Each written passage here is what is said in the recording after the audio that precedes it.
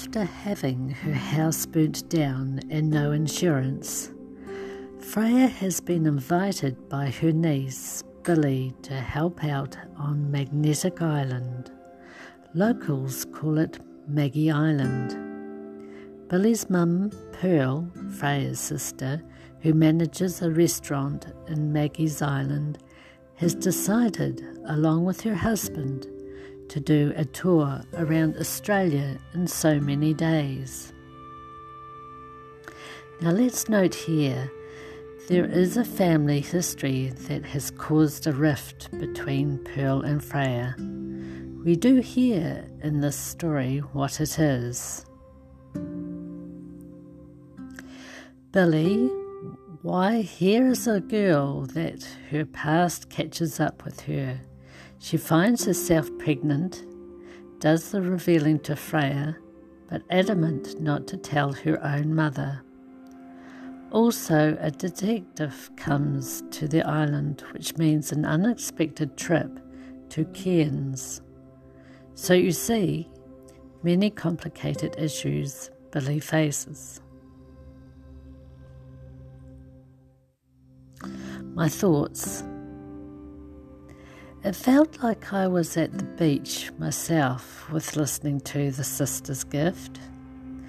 Gift is right. When I read one of Barbara Hannay's books, she sends you into a heaven of imagination that you want to stay with for the rest of your life. I listened to this via audiobook. Excellent descriptive words. I was left wondering what an orange and pink bedroom would look like, and I chuckled at the word Bloody Brian, Freya's ex, and I loved and bathed in the description of Maggie Island. There is a surprise but satisfactory ending, so I'm happy with that. Kudos goes to the narrator, Sarah Kennedy. Her Australian accent made the story so real that you felt you were in Australia. The sound effects for the telephone I thought was brilliant and sounded scaringly real.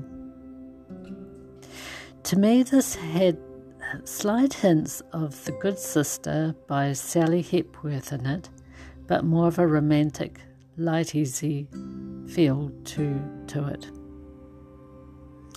The listening time was 10 hours and 21 minutes. The listening app that I listened to was on Belinda Audio from my library, and I rated it 5 stars. The recommended genre is Australian fiction, contemporary romance.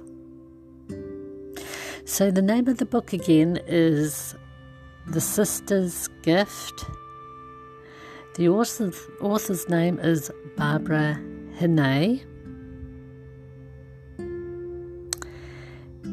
And until next time, bye.